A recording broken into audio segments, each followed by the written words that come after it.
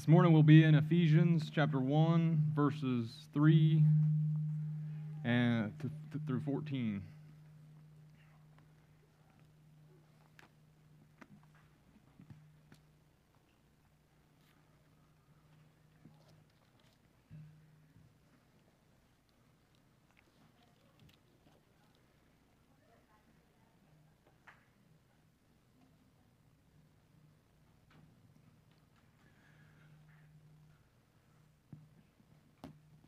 So over the past few weeks, Dale has been introducing us to the letter of Ephesians, including the purpose of the letter, its historical context, and Dale has covered verses 1 through 6, which include Paul's greeting to the church at Ephesus, a brief discussion of the spiritual blessings God has bestowed upon us, and a message of praise and blessing to God. This morning we'll be working through verses 3 through 14. And since Dale covered 3 through 6 last week, I won't be delving too deeply into those verses. However, verses 3 through 14 are best understood all together. And in the Greek, verses 3 through 14 is all one long run-on sentence.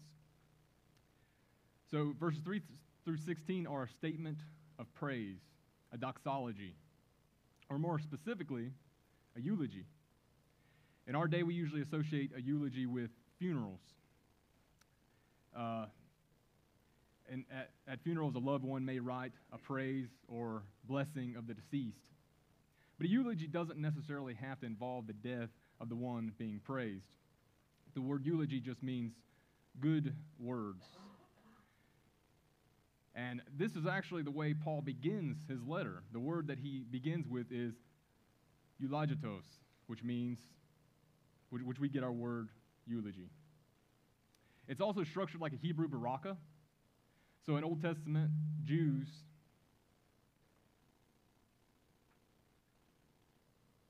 may begin a praise of blessing or a prayer, "Blessed be God, creator of heaven and earth." But here Paul Christianizes that concept by adding the God and Father of our Lord Jesus Christ. So verses 3 through 14 is a blessing to God.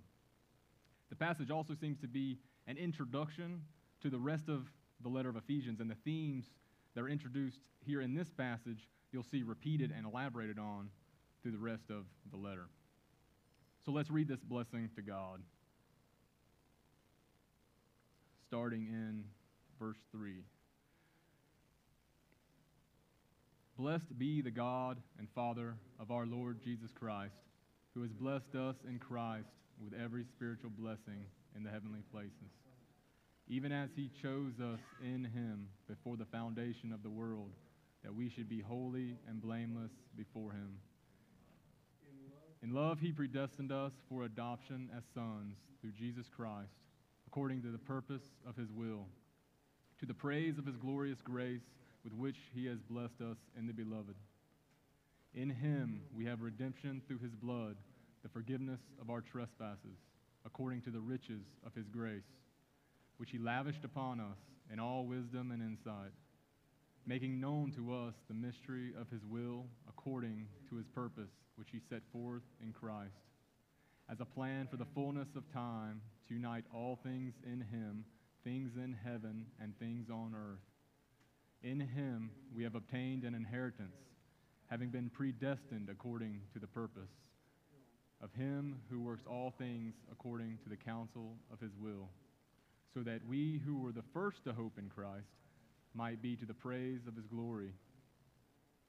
In him you also, when you heard the word of truth, the gospel of your salvation, and believed in him, were sealed with the promised Holy Spirit, who is the guarantee of our inheritance until we acquire possession of it, to the praise of his glory. Wow. So every time I read that passage, I'm amazed by how just packed full of theology it is. And when first reading the passage, you just feel overwhelmed by it. You feel overwhelmed by the fullness of theology that Paul presents. And I've read this passage probably hundreds of times, but then in preparation for this sermon, I just felt overwhelmed. I think of a small child playing at the beach, splashing in the waves, then that one big wave comes down and just knocks the kid over, and he's all disoriented, but then, his parents pick him up, and then he's probably laughing. It's just overwhelmed, almost drowned by the fullness of the theology, and that's the way I felt when I first began to try to exegete this passage because of its fullness. But what helps me is outlining the text. And I think the text is best outlined in three main sections. The first verse serving as an introduction to the rest. So in verse 3 we have, "Blessed be the God and Father of our Lord Jesus Christ, who has blessed us in Christ with every spiritual blessing in the heavenly places." In this verse, we see that the primary goal is to bless, praise, and worship God.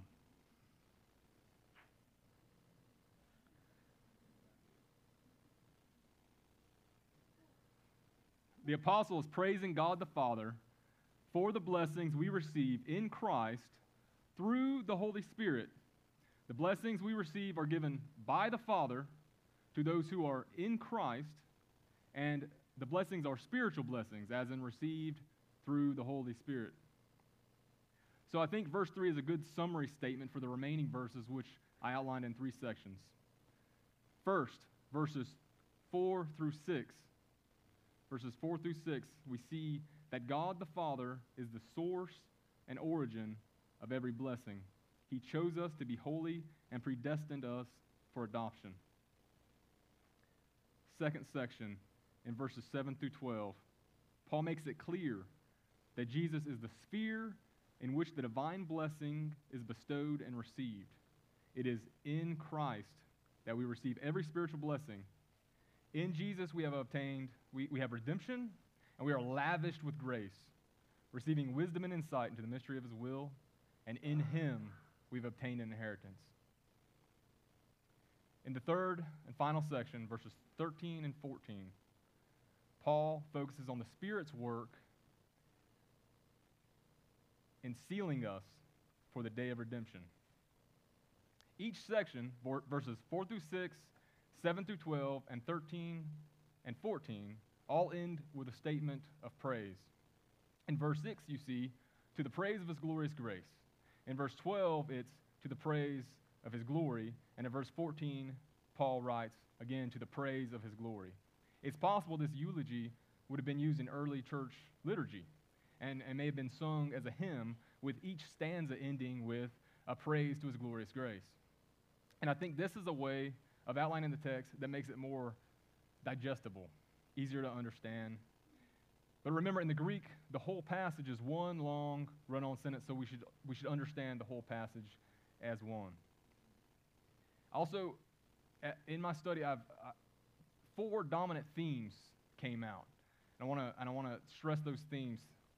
The first theme,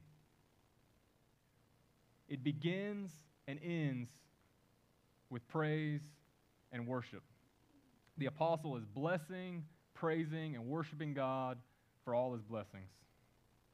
Second theme, the passage is emphatically Trinitarian from beginning to end. Emphatically Trinitarian from beginning to end. From the beginning, we see all three persons of the Godhead. The passage even seems to be divided according to the work of each person of the Trinity, the Father, the Son, and Holy Spirit, while also how they work together in perfect harmony and unity. So we know that there are different functions within the Godhead. This can be seen in the baptism of Jesus. In Matthew chapter 3, verses 16 and 17, it says, "And when Jesus was baptized, immediately he went up from the water, and behold, the heavens were opened to him, and he saw the Spirit of God descending like a dove and coming to rest on him. And behold, a voice from heaven said, 'This is my beloved Son, with whom I am well pleased.'" See, the Father wasn't the one baptized. Jesus was baptized. And Jesus didn't descend in the form of a dove, the Holy Spirit did. And finally, it was the Father that spoke from heaven, not Jesus. Of course, it was Jesus that died on the cross for our sins, not the Father or the Holy Spirit. In Ephesians 1, 3 through 14, we see that the Father predestines us for adoption as sons.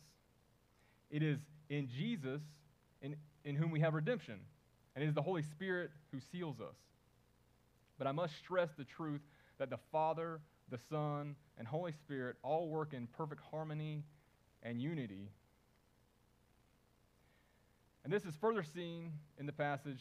All the blessings are from the Father. They're received in Christ, and all the blessings are spiritual, as in from the Holy Spirit. Third theme, God's saving grace is past, present, and future. God's saving grace is past, present, and future. We were chosen in Him before the foundation of the world in the past. We are redeemed and forgiven of sins, given wisdom and insight. The mystery of the gospel is made known to us, and we have become an inheritance. This is in the present. All things will be summed up and united in Christ, and we are sealed with the Holy Spirit as a guarantee of our inheritance. This is in the future. The sealing of the Spirit is in the present, but is a guarantee of our eternal blessings that we will receive in the future. And the fourth and final theme is that it is all done in Christ. 11 times in this passage you will see in Him, or in the Beloved, or in Christ. All the blessings are received in Christ. And I'll be saying in Christ about 1,000 times during this sermon. So I'm going to start working through the text. In verse 3, I'll just reread that.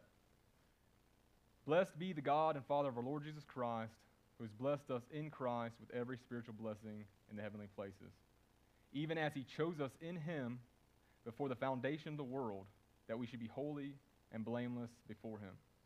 In love, He predestined us for adoption to Himself as sons through Jesus Christ, according to the purpose of His will, to the praise of His glorious grace, which He has blessed us in the Beloved. This is such an important theme in verses 3 through 14. In fact, the first chapter of Ephesians gives us some of the most explicit passages on the doctrine of election. And we sometimes get hung up on the doctrine of election and predestination, and sometimes we're uncomfortable with the idea of God choosing. But the words are here in the Bible, and we should seek to understand the meaning. We should also see election and predestination in this verse is said to be blessing done in love.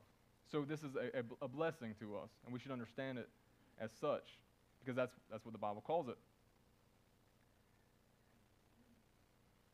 As Christians, we must understand that Paul's New Testament doctrine of election is a continuation of what God has done throughout the Old Testament.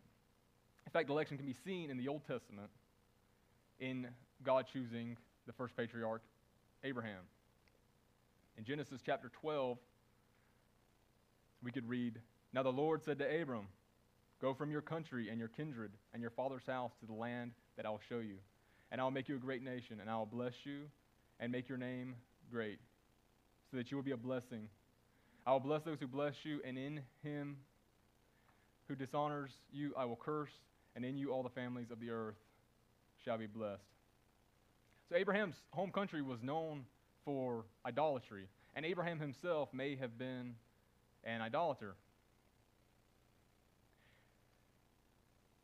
before God called him, that is. But it's not like Abraham called on God and told him, "Lord, the world is really messed up.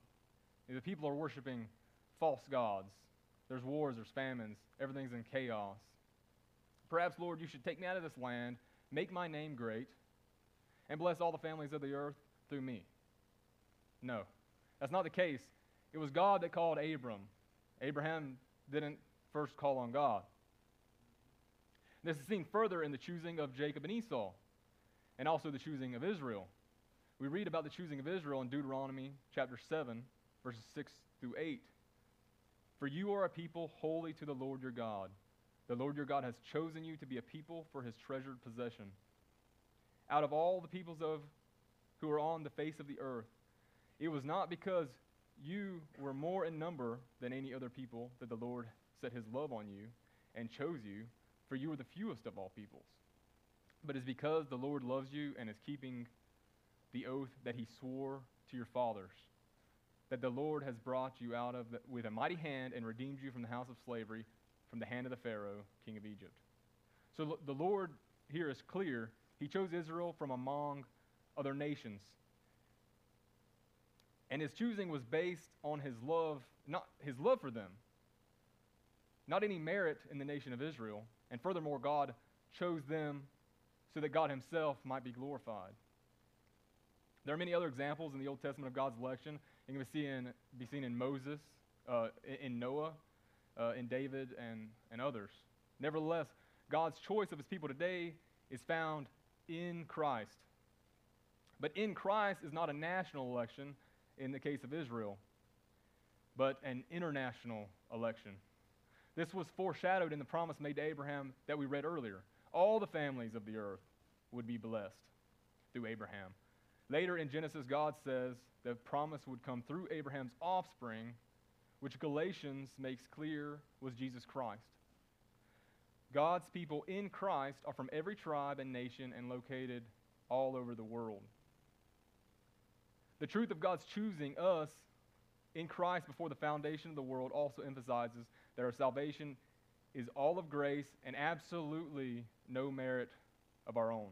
He chose us in Christ to be holy and blameless, and yet he knew that we would be unholy, undeserving, blameworthy, not deserving to be adopted, but deserving of everlasting punishment. The second chapter of Ephesians elaborates on this psalm. It reads, "And you were dead in the trespasses and sins in which you once walked, following the course of this world, following the prince of the power of the air, the spirit that is now at work in the sons of disobedience, among whom we all once lived in the passions of the flesh, carrying out the desires of the body and mind, and were by nature children of wrath, like the rest of mankind. But God, being rich in mercy, because of the great love with which he loved us, even when we were dead in our trespasses, made us alive together with Christ." In other words, we were spiritually dead, sinful, living for the world, the devil, and the flesh, and were by nature children of wrath. The doctrine of election absolutely crushes any idea of us being saved by our own merit, or our righteousness, or our ability to understand and see the truth. We were spiritually dead, but God made us alive together with Christ. It is in Christ and by grace that God chooses us. And I would like to mention a few objections to this truth of God choosing. Many may say, "Didn't I choose God? Didn't I make a decision for Christ?" Absolutely yes. You indeed did choose, but only because God in eternity past chose you first. Some may also say, "Isn't the call of the gospel and the invitation to come to Christ available to all?" Absolutely yes. Anyone willing to come to Christ is welcome to come to Christ. We see this in John 3:16. "For God so loved the world that he gave his only Son, that whoever believes in him should not perish but have eternal life." That's whoever believes will not perish. Whoever means whoever. John 6:37 says, "All that the Father gives me will come to me, and whoever comes to me I will never cast out." Here in the same verse we have the concept of the Father giving us to Christ, and whoever comes will not be cast out. None willing to come to Christ will be cast out. There is no one that desires to come to Christ but is prevented because they are not elect. The problem is that they are not willing. One may also object, why preach the gospel if God has predetermined in Christ those who would come? The preaching of the gospel is the means by which we are called to Christ. And we are given the Great Commission to make the disciples of the nations. The Bible supports the truth of God's sovereignty and salvation and the truth of human responsibility. Man is a responsible moral agent, and God is still sovereign over salvation. We choose and desire to follow Christ freely, and yet his grace is irresistible to us. One theologian wrote, "Although we cannot conceive either by argument or reason how God has elected us before the creation of the world, yet we know it by his declaring it to us, and experience itself vouches for it sufficiently." when we are enlightened in the faith. So then God has chosen us in Christ to the purpose of his will and to the praise of his glorious grace, but we are still free moral agents. We are responsible for our actions, and we are not fatalists. We do not follow Christ against our will, and there are none willing to come to Christ that are hindered from coming. God's ways are sometimes mysterious. We can't fully understand how God's election works. But I think it's best that we just trust what God has revealed to us in his word, and also to see it as a great blessing, because that's what this passage is calling it. It's calling it a great blessing. A final objection, and moving on in the text, one may ask, well, why live a holy life? Maybe we should just sin that grace may abound. If we are chosen, then why not just live however we want? As I already mentioned, we are responsible moral agents. And I would point to verse 4. We are chosen to be holy and blameless before him. It would be incredibly presumptuous of us to assume that we are elect so that we should continue in sin. In fact, it is likely someone with that mentality isn't in Christ at all. We are called to be holy and blameless. That doesn't mean we will achieve sinless perfection in this life, but sanctification begins when we are born again in Christ. And he will continue to sanctify us until the end. There's also an aspect of justification that we have in Christ that makes us blameless, because we are justified in Christ. And let us not miss that it is in love that he has predestined us for adoption. He predestined us because he loved us, and he adopts us into his family. We who were sons of disobedience are now called the children of God. We who were dead in our trespasses and sins, following after our own sinful passions, worshiping all of our idols instead of the one true God, we have been adopted by God into his family. That is lavished grace. In Roman law, which is the context in which Paul is writing, adopted children enjoyed the same rights and benefits as natural children. It is an incredible privilege to be adopted by God, and it is out of his great love for us that we are adopted. And I really want to emphasize the love of the Father in this verse, and the fact that he not only desires for us to be his child, but he provides the means by which we come to him. So this passage also dispels the myth of the angry, wrathful God that only wants to destroy and punish sinners, while Jesus is the loving and compassionate Savior who is always trying to temper the Father's wrath. People often characterize the God of the Old Testament as angry and wrathful, while the God of the New Testament is loving and compassionate, which I always thought was odd. And really, I think this idea is rooted in the ignorance of Scriptures. Moreover, Catholics seem to have this idea of an angry, vengeful father, an apathetic son, and a more compassionate Mary. But the text here dispels that myth. It is God the Father that elects and predestines those in Christ out of love for us. This shows the amazing love God the Father has for us.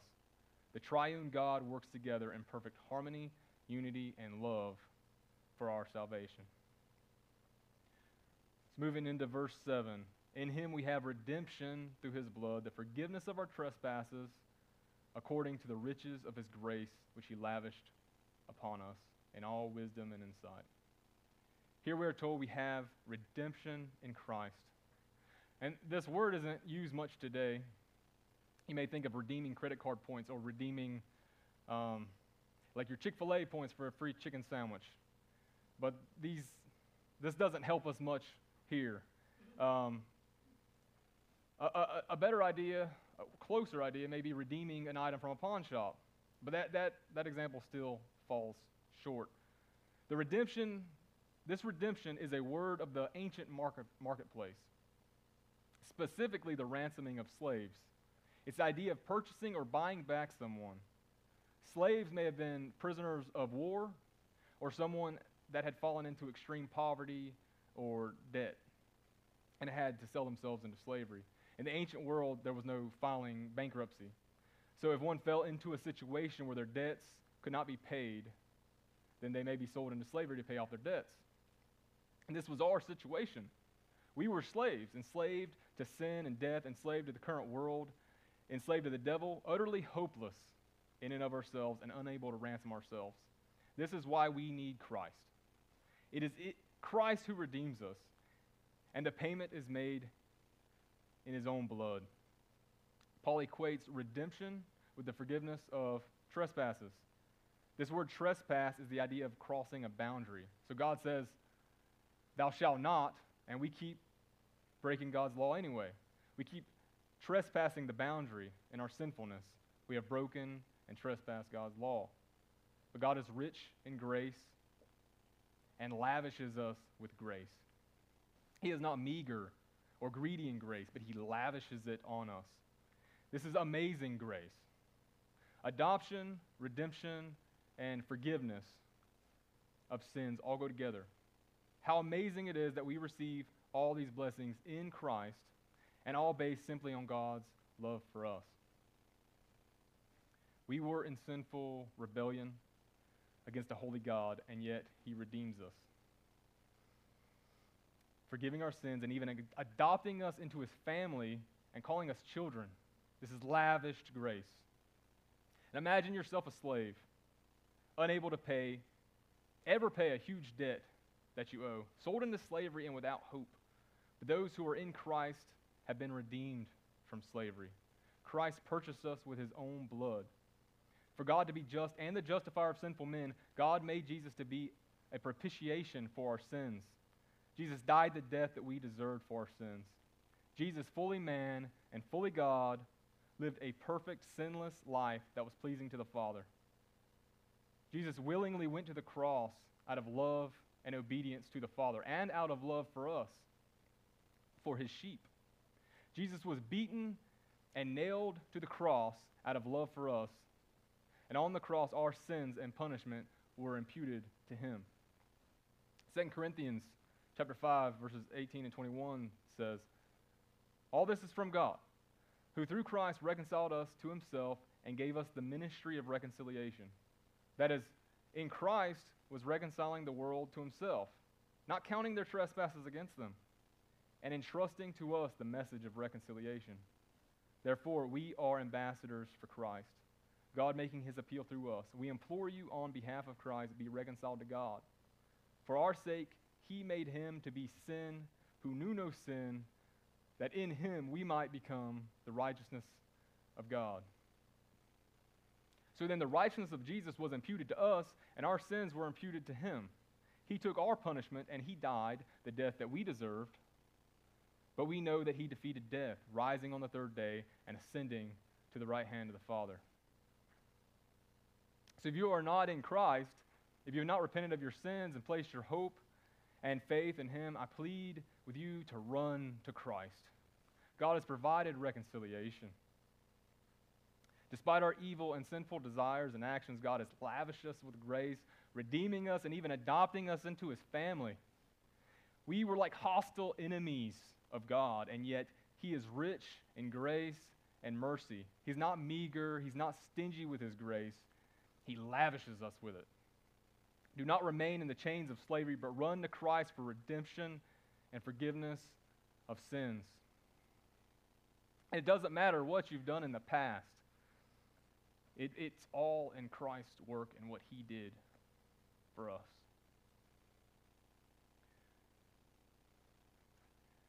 Next, we're going to move to verses 9 and 10.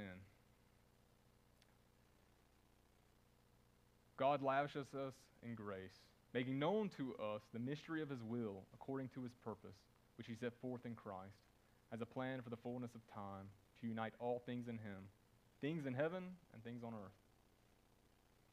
This mystery that Paul speaks of, it has to do with the fulfillment of God's plan in salvation, and all things being summed up in Christ. In the future, in the fullness of time, all things will be united and summed up in Christ Jesus. There is still hostility and discord in the universe, but one day this discord will cease, and all things will come under the headship of our Lord Jesus Christ. I think Romans 8:22 references this. So I'll read that. For we know that the whole creation has been groaning together in the pains of childbirth until now. And not only the creation, but we ourselves, who have the first fruits of the Spirit grown inwardly as we wait for adoption as sons, the redemption of our bodies. In this hope we were saved. Now hope that is seen is not hope, for who hopes for what he sees? But if we hope for what we do not see, we wait for it with patience. At the fullness of time, all things will be united and summed up. Creation will be finally and definitely redeemed, and we will be finally and definitely redeemed when our bodies are resurrected and we are living in the presence of our Lord. The mystery is also referring to the Old Testament being revealed and fulfilled in Christ. We who are in Christ look back to the Old Testament, and God's plan for the gospel all seems fairly obvious to us. But before Christ, this knowledge was hidden. But in Christ, God has made the mystery of his will known. And a major aspect of this mystery is that the Gentiles, that's us, are included in the blessing and promises of God in Christ. Paul elaborates on this in chapter 2 of this letter, but introduces the idea here. Next, Paul discusses the inheritance we have received. In him we have obtained an inheritance, having been predestined according to the purpose of him who works all things according to the counsel of his will. While it is true that we have a great inheritance in Christ, most scholars believe that the most accurate translation of this verse is that we who are in Christ have become God's inheritance. And this makes sense in reference to a few Old Testament passages.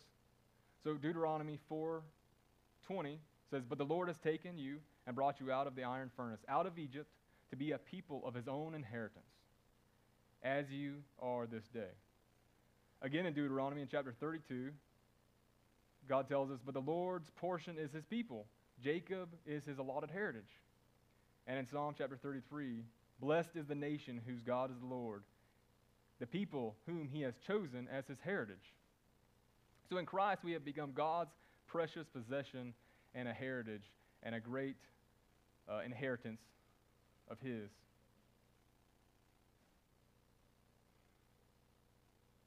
So verse 12, "So that we who were the first to hope in Christ might be the praise of his glory. In him you also, when you heard the word of truth, the gospel of your salvation, and believed in him."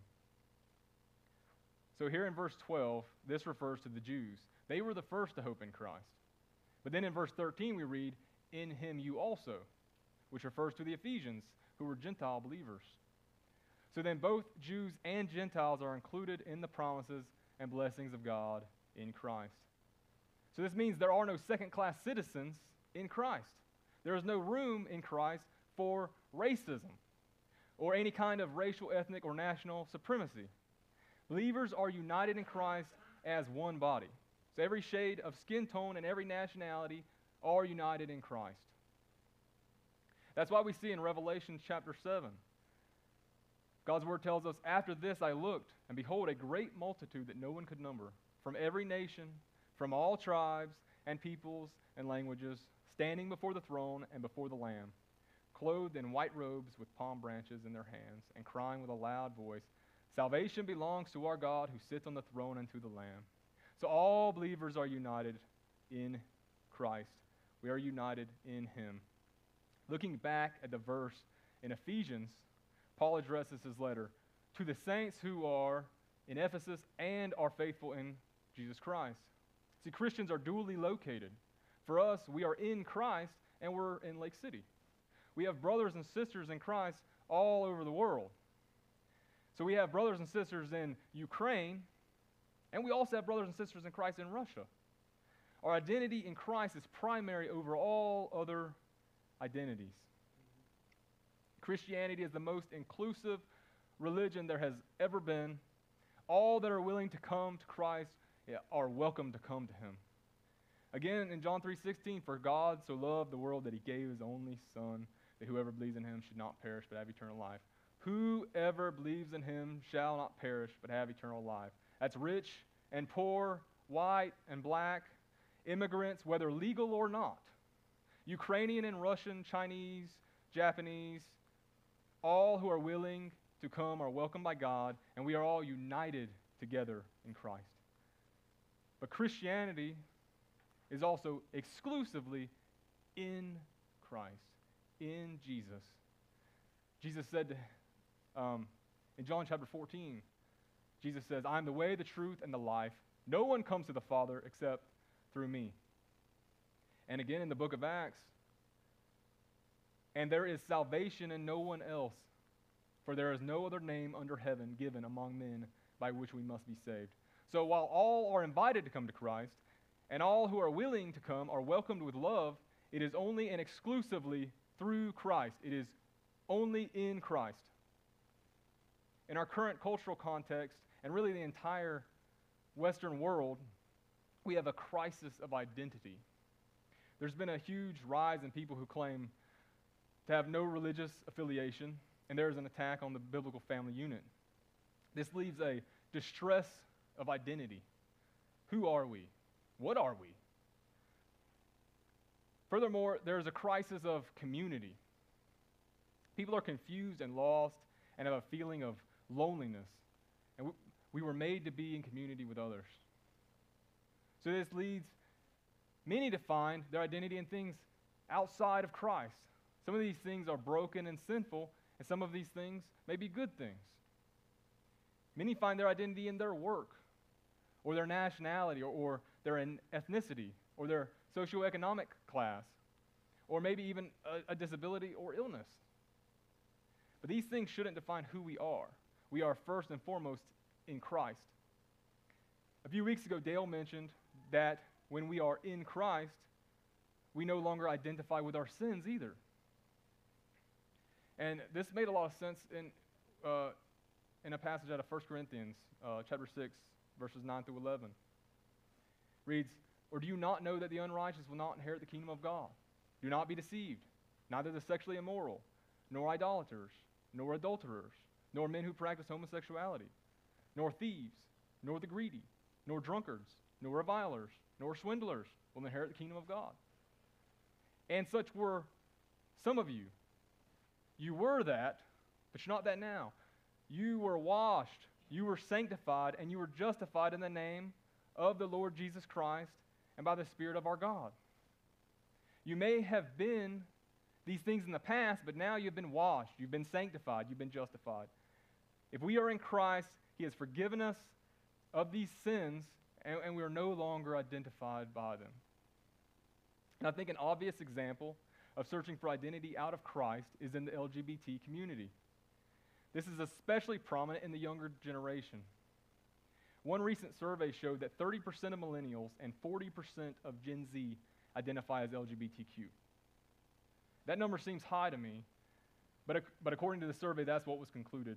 And when talking with middle and high school age kids, they tell me that LGBT identity is very prominent in that age group. There's no doubt with the prevalence of so many finding their identity in this community that many of us have loved ones who identify within this community.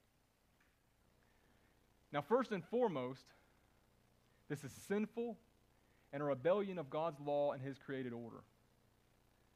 But I think much of it is a desire to have a sense of belonging and a sense of community. You can identify as gay, lesbian, bisexual, trans, or non-binary. The list goes on and on. In this, you receive a new identity and a new community.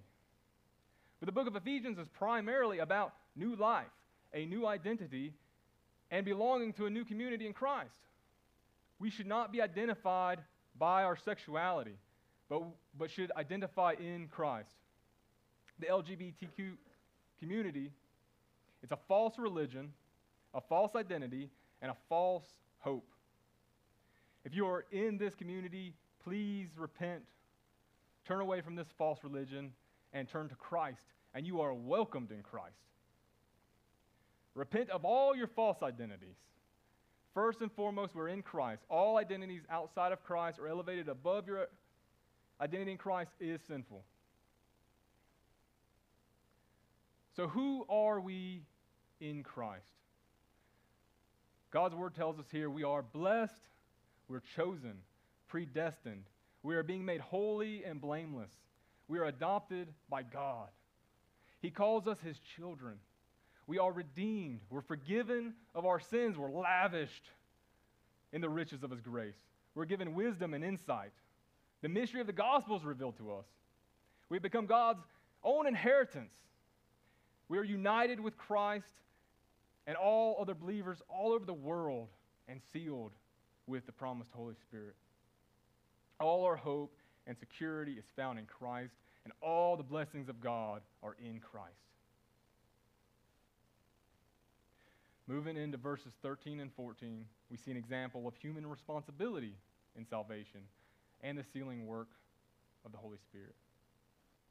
In him you also, when you heard the word of truth, the gospel of your salvation, and have believed in him, were sealed with the promised Holy Spirit, who is the guarantee of our inheritance until we acquire possession of it, to the praise of his glory.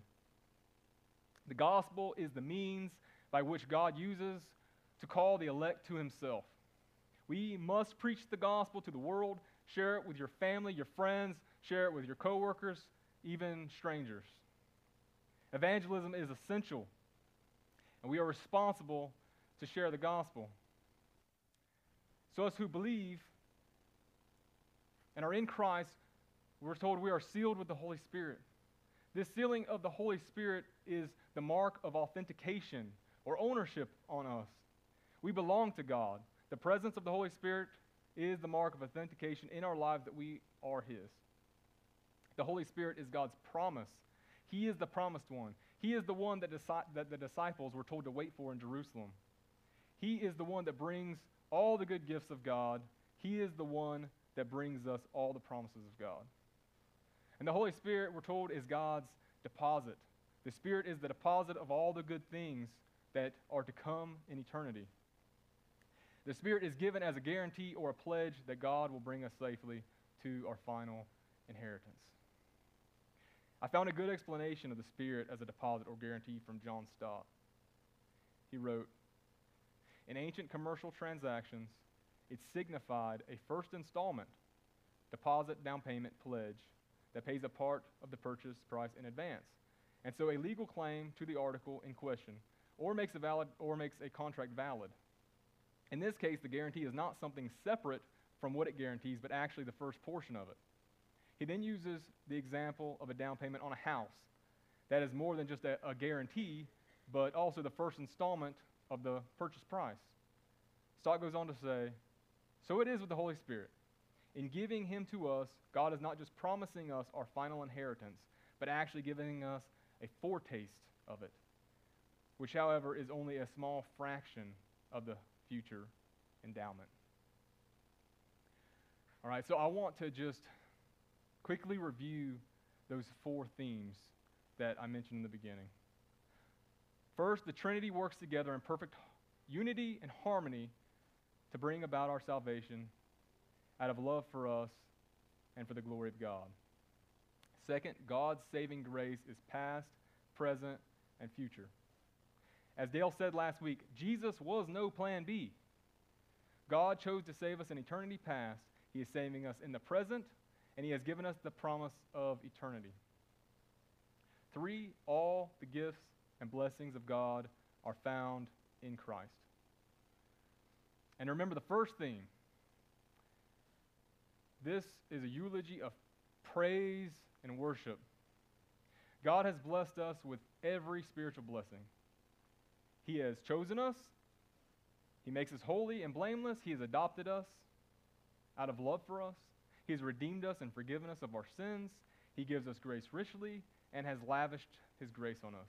He has given us insight and wisdom. He has given us new life in Christ and a new community. He has made us an inheritance and has sealed us with the Holy Spirit as a promise. So this should drive us to praise and worship. So we worship him by gathering together in community of the saints like we have this morning. We sing praises and worship. We study his word. We pray. We partake in the Lord's Supper. We worship in all these ways. We also bless him and praise him by how we live our lives. We are to live lives of holiness, as this passage teaches us. And the rest of Ephesians gives us practical ways of worshiping Him in our everyday lives. First, we are to be united in Christ and not to divide over ethnicity or nationality. We are all one in Christ and are to love one another. In chapter 4 of Ephesians, we're exhorted to be solid in our doctrine and to speak the truth in love. Further, in chapter 4, we are told not to be hard-hearted, not to be callous and given up to sensuality, greed, or impurity, but to put on a new self. We are told to put away falsehood, to speak truth, to not steal, but labor doing honest work with our own hands so that we can share with those in need. We're not to speak corruptly or slander anyone, but to put away crude joking and all kinds of sexual immorality. We are told not to be drunk with wine, but to be filled with the Spirit, addressing one another in psalms, hymns, and spiritual songs, singing and making melody to the Lord in our hearts, and always being thankful to God, and we should submit to one another. We are even told how to worship God by how we conduct our families. Wives are to submit to their own husbands, and husbands are to love their wives as Christ loved the church. And children are to obey their parents. We're told to put on the full armor of God, to stand against the evil one in spiritual battle. This is how we should respond to the blessings we have in Christ. This is how we are to worship and honor God with our lives. And I'll close in prayer.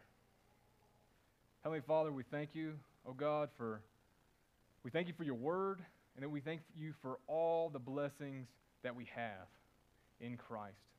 We thank you that you are not just angry, but that you love us. That the whole Godhead is working together in our salvation.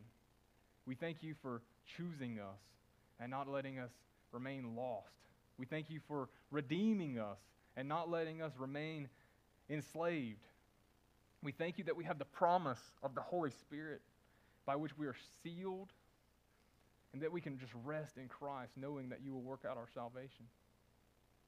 Lord, I pray that you show us how to best respond to this psalm, or respond to this passage by worshiping you. Show us how to worship and praise you, Lord. And I pray, Father, that if there are any that are not in Christ and are missing out on these great spiritual blessings, that they would run to Christ, where they will certainly not be cast out, but be accepted. I thank you, Lord. I thank you for this community of believers. I thank you for being able to worship with them every Sunday. I thank you for all the believers all over the world, Lord. It's in Jesus' name we pray. Amen.